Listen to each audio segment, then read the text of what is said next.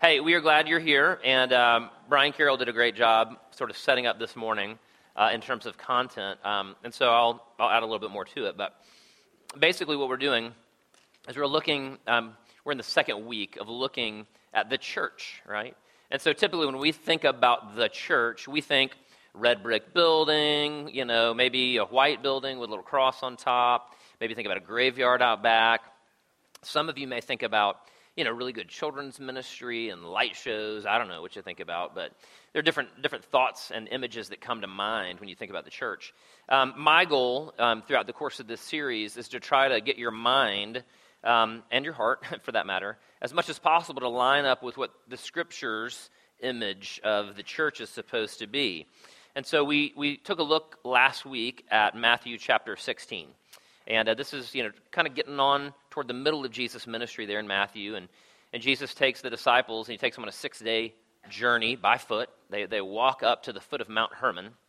And at the foot of Mount Hermon, again, I told you last week, there are all these idols that are placed into the walls of the face of the rock there in Mount Hermon.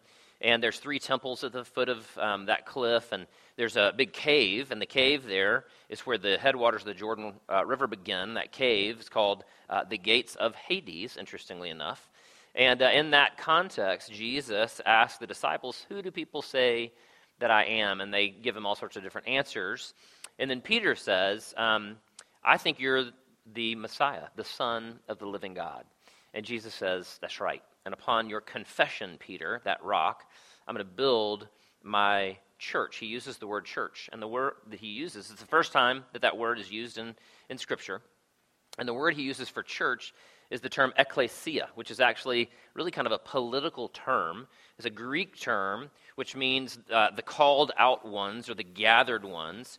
And it was a political term in that what it was usually used for was when a group of people wanted to call for a vote of no confidence for a politician, they would send a crier out into the streets to ekklesia, to gather the people together. And it was essentially the beginning of a revolution where they were revolting against a corrupt politician or a corrupt political system.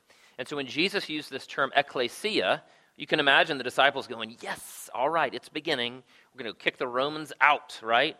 Jesus is going to pull a sword out from somewhere and bright silver armor, and he's going to start kicking some fanny and taking names.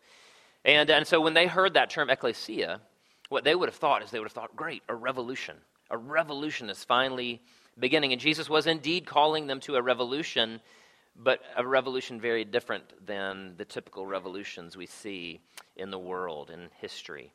And so last week what we talked about is we said that Jesus called the disciples, and he's also calling us to take part in a revolution. That's what the church is. And because the church is actually supposed to be a revolution, that makes us revolutionaries, right? And so all of a sudden, for those of you who thought that going to church meant dressing up, wearing nice clothes, carrying your little leather-bound Bible, and getting ready to sing some songs and sit quietly, the good news for some of you who are more action-oriented is that this church that Jesus invites us to is actually a revolution. There is singing, that's good. There is reading of Scripture, that's great. There's prayer. There's all those things, but it's much more than that. And over the next 5 weeks, we're going to take a look at the 5 different things or actions that the church is supposed to be involved in. And the 5 things the church is supposed to be involved in are up on the screen. It's that they're supposed to be involved in revolutionary worship, revolutionary teaching, revolutionary fellowship, revolutionary mercy and justice, and revolutionary evangelism, right? Each of those things are supposed to be functions of the church. Every healthy church should be involved in doing those 5 things, and they should be involved in doing them in a way that is revolutionary. Let's take one moment before we jump into these today, and let's pray. Father, thank you very much for your word. Thank you for these people that you have drawn into this place today. And Father, as I mentioned earlier, I simply would ask that you would give us your Holy Spirit to work in our midst. And I pray that you would give us your Holy Spirit to draw each of us into an encounter with you, the living God. And Father, for some, it may be the first time. And for others of us, Father, we may have been walking with you for a long time. We may have drifted further and further away from you. But I ask this morning that through the power of your Spirit, that you would draw us back to yourself, that we would have a life-changing encounter with you the living God. We pray all these things in the name of your Son, Jesus Christ. Amen. I'm going to ask really quickly that you look back up at the screen, and I'm going to put some pictures up on the screen. There's going to be a theme that goes throughout these pictures, and when they're done, I'm going to ask you verbally to tell me what you think the theme of these pictures is. So picture number one, this is a painting by a guy named Edward Hopper. Look for a moment at that. All right, next slide. Another picture.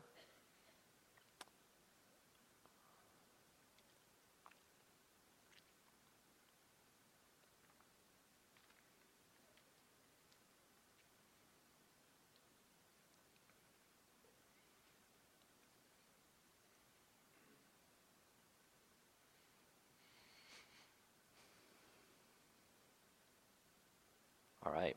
Let me ask for a moment. Could be a couple different things, but let me ask if anybody wants to hazard a guess what they think the theme, the unifying theme of those pictures is. Anybody want to hazard a guess? Yeah.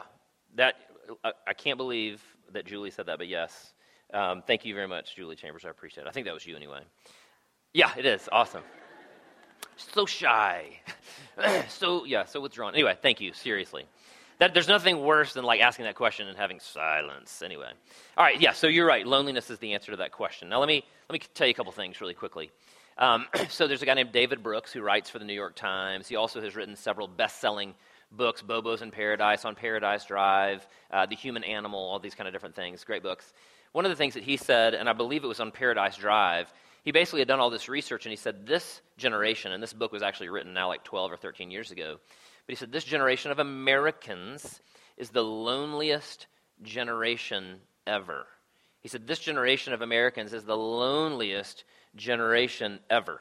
And basically what he was saying is we as Americans in particular live in this kind of world where we basically hop in our car in the morning, we open up the garage door, we drive down a highway by ourselves to some job where we sit in a cubicle. Maybe you see somebody and say, hey, a couple times, maybe you lunch with somebody else, maybe not. You go back to the cubicle, and then you get back in your car, you drive back to your house, you press the button, your garage door opens up, you drive back in, you go inside, you turn on the TV, you watch the TV a little bit, maybe you eat some sort of dinner, you watch a little more, you go to bed. It's a lonely existence. He said this is the loneliest generation of humanity ever. And he goes on in his book to talk about all the different negative impacts of being isolated, insulated, and completely ingrown as human beings. It is really, really unhealthy. In fact, there was a statistic that I read on loneliness, and it basically said that over 20% of Americans report being chronically lonely. In other words, 1 out of 5 Americans says, I really am lonely all the time. And the idea of loneliness is this subjective sort of description of saying, I want either deeper relationships than I've got, and I don't have them, or I want relationships, period, and I don't have enough. But it's this idea of I feel like I'm isolated. I feel like I'm alone. There's an article in Psychology Today recently written on loneliness. I'm going to put the quote up on the screen. And this is what the article had to say. It says, what makes us happiest in life? Some people may point to fabulous fame and fortune, but hands down, surveys show that friends and family are the real prize, right? Now, what's interesting is there's all sorts of research out there on loneliness, and it all says there are these two elements to loneliness. There's either the absence of family connectedness or friendship connectedness. And essentially, you can have a great family relationship, but if you don't have friends, you feel lonely.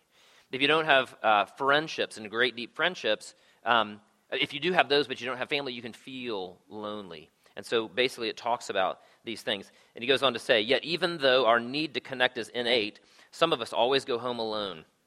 You may have people around you throughout the day, or you may even be in a lifelong marriage, yet you may feel a deep down loneliness. Not surprisingly, isolation can affect one's mental and physical health to great detriment.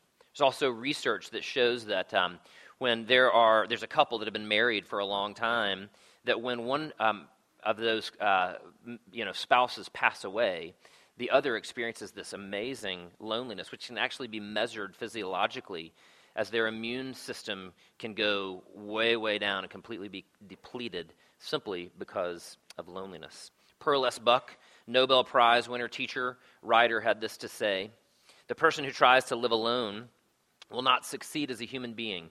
His heart withers if it does not answer another heart. His mind shrinks away if he hears only the echoes of his own thoughts and finds no other inspiration. Thomas Wolfe, another great author, said this: "The whole conviction of my life now rests upon the belief that loneliness, far from being a rare and curious phenomenon, peculiar to myself and to a few other solitary men, is the central and inevitable fact of human experience." That's a pretty bold statement. It's not just something that happens here and there. Rather, it's the central and inevitable fact of human existence, which is interesting because if you look at the fall, when the Bible talks about the fall in Genesis chapter 3, where Adam and Eve are what?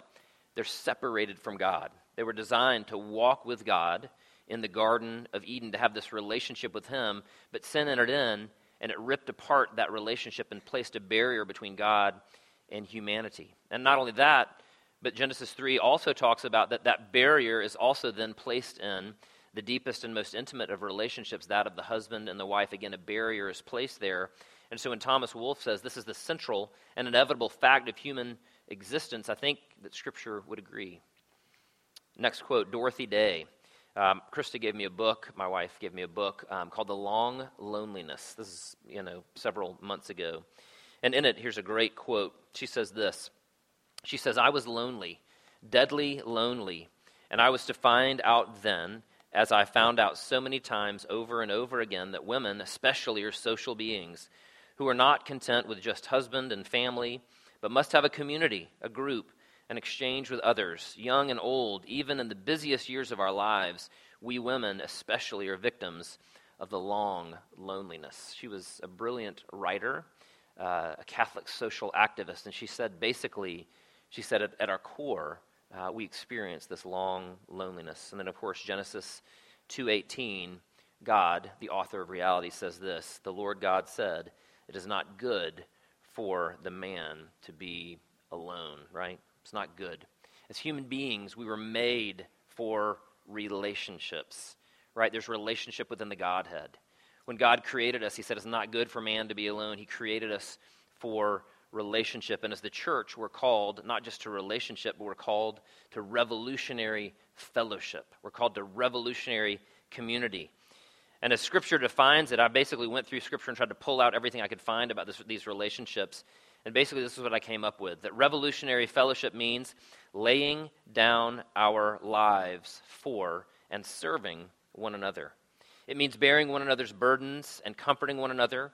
Revolutionary fellowship means taking part in a community where we forgive and where we are also forgiven. And there's probably a lot more that could be said, but let's start with the first clause of that statement. Revolutionary fellowship means laying down our lives for and serving one another. Let's look at 1 John 3.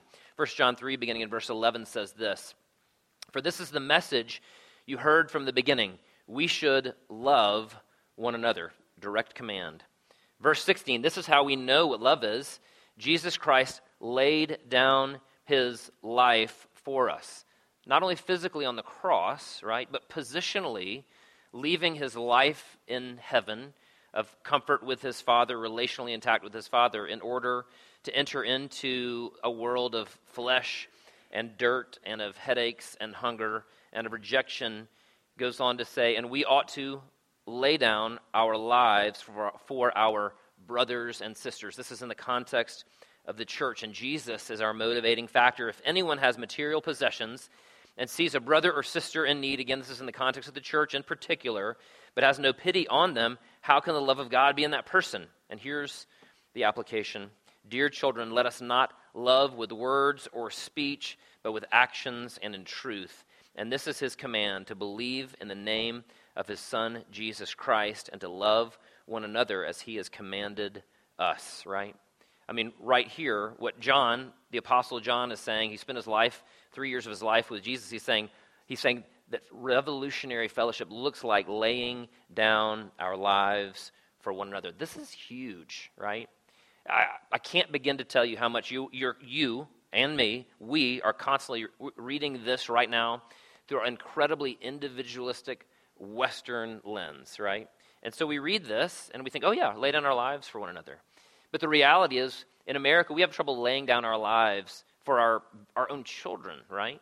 We We have trouble laying down our lives for our wives and for our husbands, for those people who are nearest and dearest to us, much less laying down our lives for one another, for fellow believers in Christ. But that's exactly what Jesus is calling this group, this revolutionary group, in order to live this life. It's revolutionary fellowship. We ought to lay down our lives for one another. Think about what that might mean just for a moment.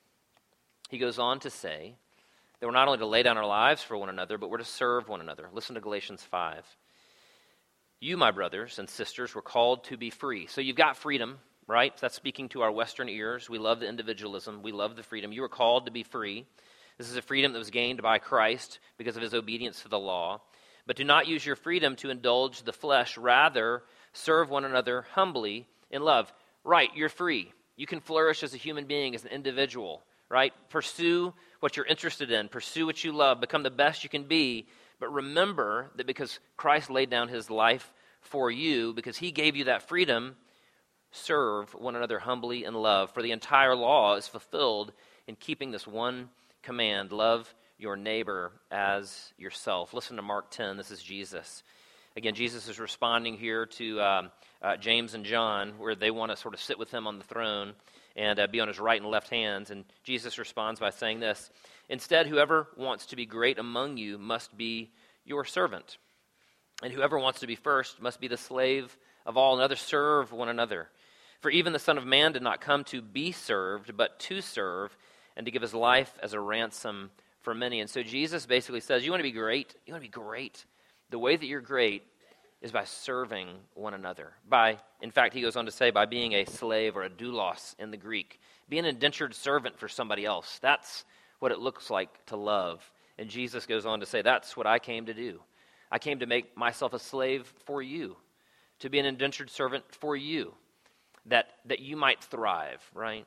So I give up my right to human flourishing in order that you might flourish. And Jesus, of course, says that this is actually the way in which you'll become great. It's always upside down and inside out Christianity. It's revolutionary.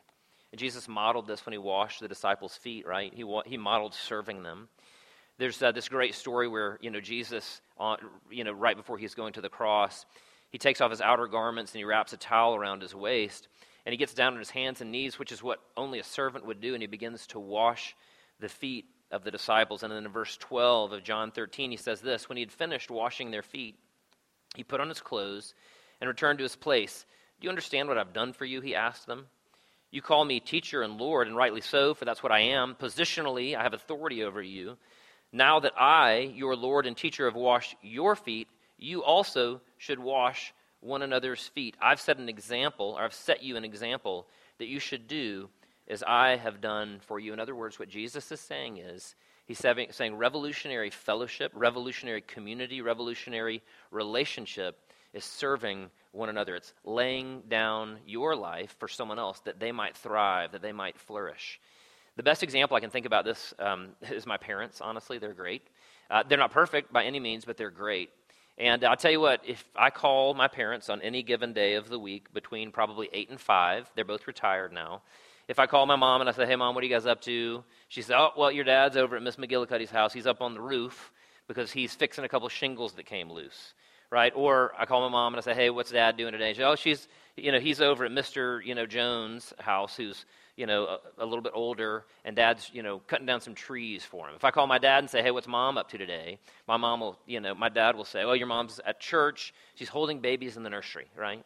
My parents have really embraced this idea of laying down their lives, their right to flourish as human beings in order to help other people flourish, right? It wasn't their own idea. It was the idea of Christ. It wasn't that was modeled to them necessarily by a parent. I could tell you their stories, but ultimately it was because it was modeled by Christ. The question is, are we a church that is practicing revolutionary fellowship? Are we loving one another well? Are we laying down our lives financially, relationally, positionally for one another? Are we serving each other as Jesus served his own disciples, as he served us? Revolutionary fellowship means laying down our lives for and serving one another. It means bearing one another's burdens and comforting one another. It means taking part in a community where we forgive and where we are also forgiven. Second clause in that propositional statement. Revolutionary fellowship means bearing one another's burdens and comforting one another. Listen to the words of Galatians 6. Brothers and sisters, again, this is in the context of the church over and over again. If someone is caught in a sin, you who live by the Spirit should restore that person gently. But watch yourselves, or you also may be tempted. But then, he goes on to say, carry each other's burdens, and in this way you will fulfill the law of Christ. Notice what it doesn't say. Paul doesn't say slap that sinner into shape, and if they don't step into line, kick them to the curb. Paul says restore that person not harshly or roughly or judgmentally, but gently. And in this way, we'll actually bear one another's burdens. What Paul is saying here is he's saying the revolutionary church, this revolutionary fellowship, is actually marked by bearing one another's burdens. Now, I'm in the middle right now of reading Levi, my littlest child, The Fellowship of the Ring. And we are currently in the section of the story right now where Sam and Frodo are making their way into Mordor because they're getting ready to throw the ring into Mount Doom to undo it. And as they get closer and closer into Mordor, Frodo begins to feel more and more weighed down physically by the burden of this ring. But not only does he feel weighed down physically by the burden of this ring, but he feels weighed down emotionally in all these other ways. And of course, what Tolkien is doing there is he's painting this very intricate picture. It's not a direct analogy or metaphor, but of course, that you can see life and sin and Christianity in the church throughout all of his writings. He was a good Christian. And essentially what happens is the closer they get to Mordor, the more worn out and the heavier Frodo gets. And Sam, who is this wonderful picture of this servant, of this person who has become essentially an indentured servant to Frodo, over and over again, there's the picture of Sam simply saying, hey, how can I help? Like with no interest to himself, with no personal ambition, with no need to further his own cause. He simply wants to help his master, Frodo, out. And so what Sam does is over and over again, he sneaks stuff out of Frodo's pack to make Frodo's pack lighter, even though it means making his pack twice as heavy, right? And over again, Sam will eat just a couple crumbs of food, and he'll give Frodo more food in order that Frodo might flourish. And not only that, there even comes a point in time where Sam, he's the only character in Lord of the Rings who has no desire and no temptation until later on for the ring. And even Sam at one point says, hey, I'll be glad to carry that miserable, wicked thing for you if it would but set you free. What Sam is doing is he's saying, I'll bear your burdens for you. It's this great picture of relationship. It's this great picture of fellowship, and that's exactly what Paul and Jesus was saying it would be. How are we doing? How are we doing? How are you doing bearing one another's burdens?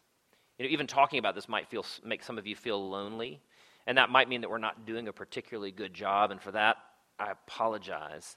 But I can only say that this is what Jesus is calling us to be and to do as the church, to bear one another's burdens. It's revolutionary fellowship.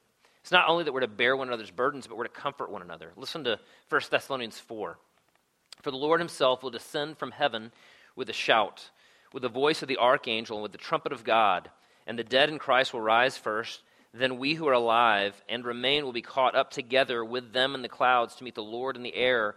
And so we shall always be with the Lord. Therefore, comfort one another with these words. Notice the context here. Paul knows that losing a loved one is one of the most painful things that you can possibly experience, right? The physical effects of losing someone that you love are palpable. They're tangible. They are real. Paul knows that. He also knows, however, that our comfort comes in knowing that both of our greatest enemies, sin and death, have been defeated in Jesus' perfect life and death and resurrection. And what he's saying is that revolutionary fellowship means reminding one another of the hope of the gospel. Again, are we a church that's practicing this kind of revolutionary fellowship? Are we bearing one another's burdens? Are we gently restoring our brothers and sisters who are struggling with sin and temptation? Are we comforting one another with the truth that God has defeated sin and death for those who trust in his Son alone? Revolutionary fellowship means laying down our lives for and serving one another. It means bearing one another's burdens and comforting one another. And then finally, it means taking part in a community where we forgive and are forgiven. Listen to the words of Colossians 3. Again, this is Paul.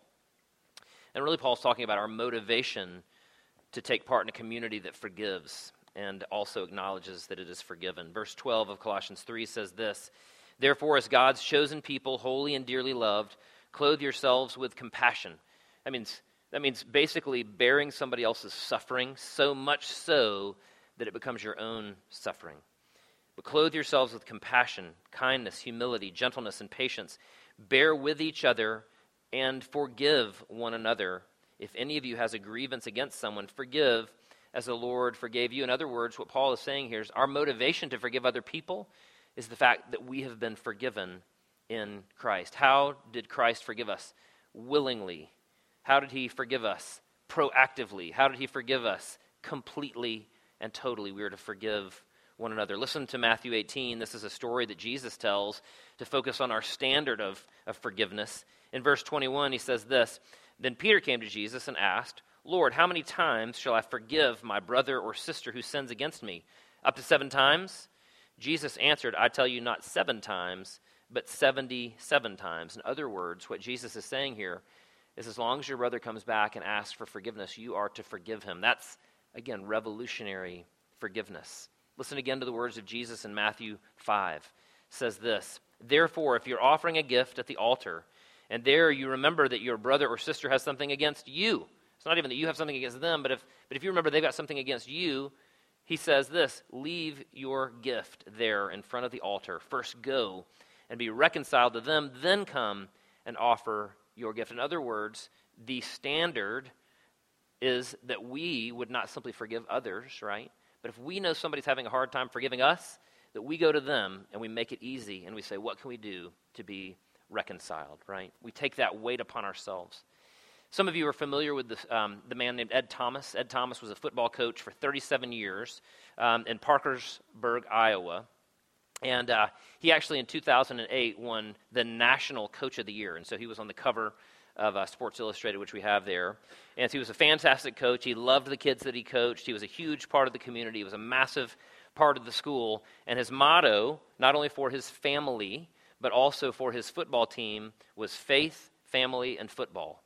And in that order, unapologetically, that was the way that he lived his life. He was a hero to his players. He was a hero to the town.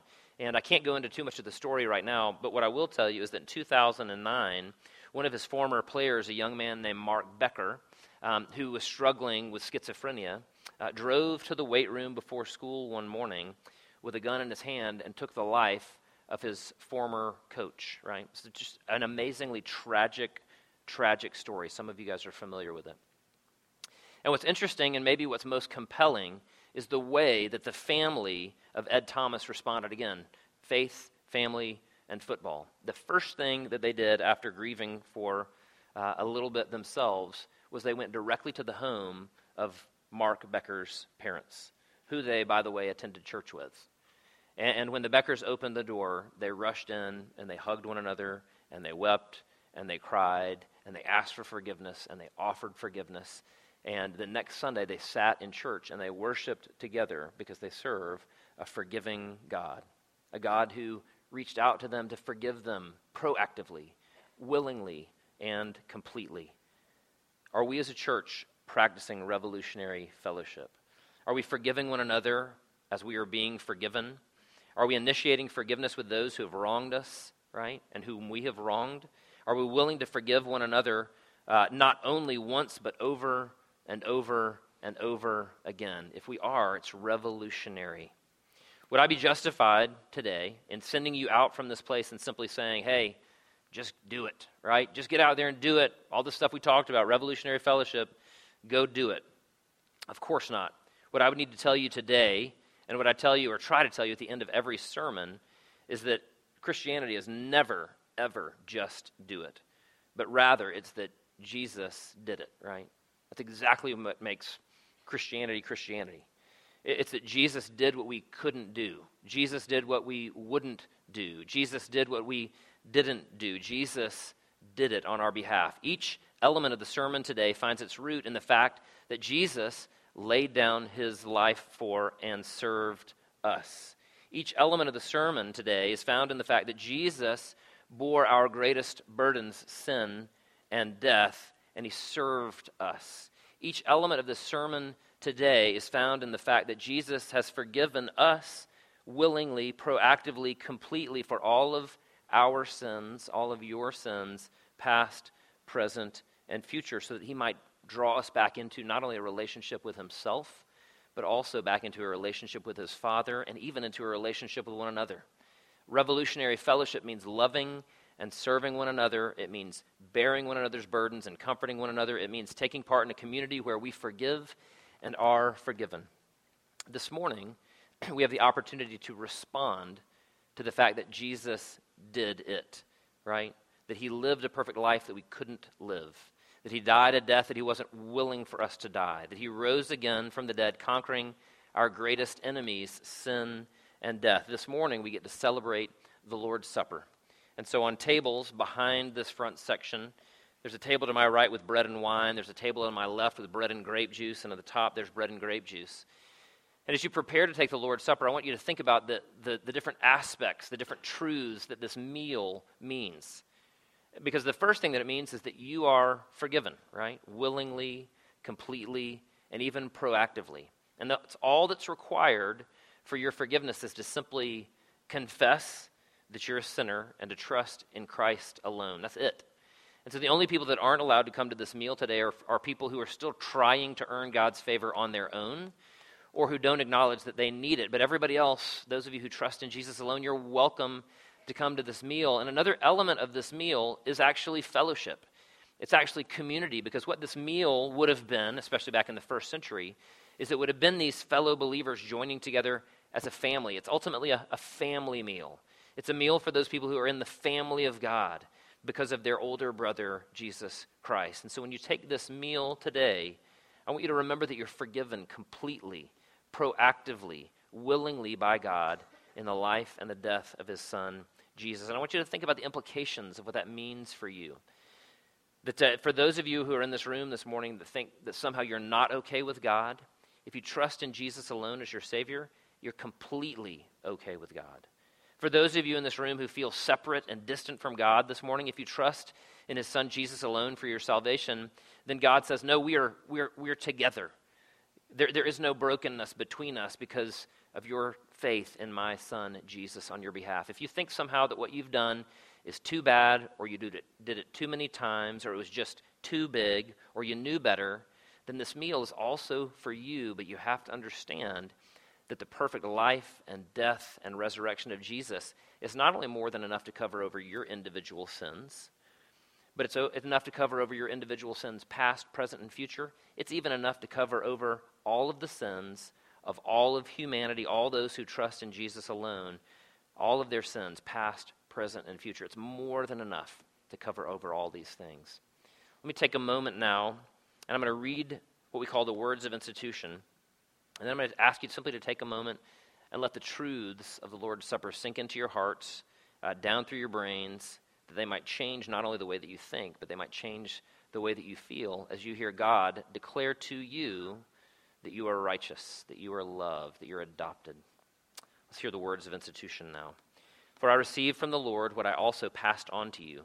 The Lord Jesus, on the night he was betrayed, took bread, and when he had given thanks, he broke it and said, "This is my body, which is for you. Do this in remembrance of me." In the same way, after supper, he took the cup, saying, "This cup is the new covenant in my blood. Do this whenever you drink it in remembrance of me. For whenever you eat this bread and drink this cup, you proclaim the Lord's death to yourself, to one another, to a watching world, until he comes." Let's take a moment. Let's pray. Father, I thank you that though you call us to something that is either impossible or at least life-altering and revolutionary, that, Father, that you didn't call us to do anything that you weren't willing to do yourself through the person of your Son, Jesus. Father, I thank you that Jesus came and he lived the very life that we can't live and haven't lived and frankly probably won't live much of. But in that, Father, our ability to stand before you righteous is not because of us, It's rather because of your Son. And so, Father, he's our hero. He's our hope. He's our strength. He is the cleft in the rock that we hide in this morning. Father, I pray that all of these people this morning that trust in your Son, Jesus alone, would hear this declaration of well done, good and faithful servant over them. That they would hear a declaration that they're safe. That they would hear a declaration that they're loved. That they would hear a declaration that they've been adopted. And that because they are your daughters and sons, there's nothing they can do to make you love them any more or any less than you do right now, simply because they're your children. Please let the gospel change us. In Jesus' name we pray. Amen.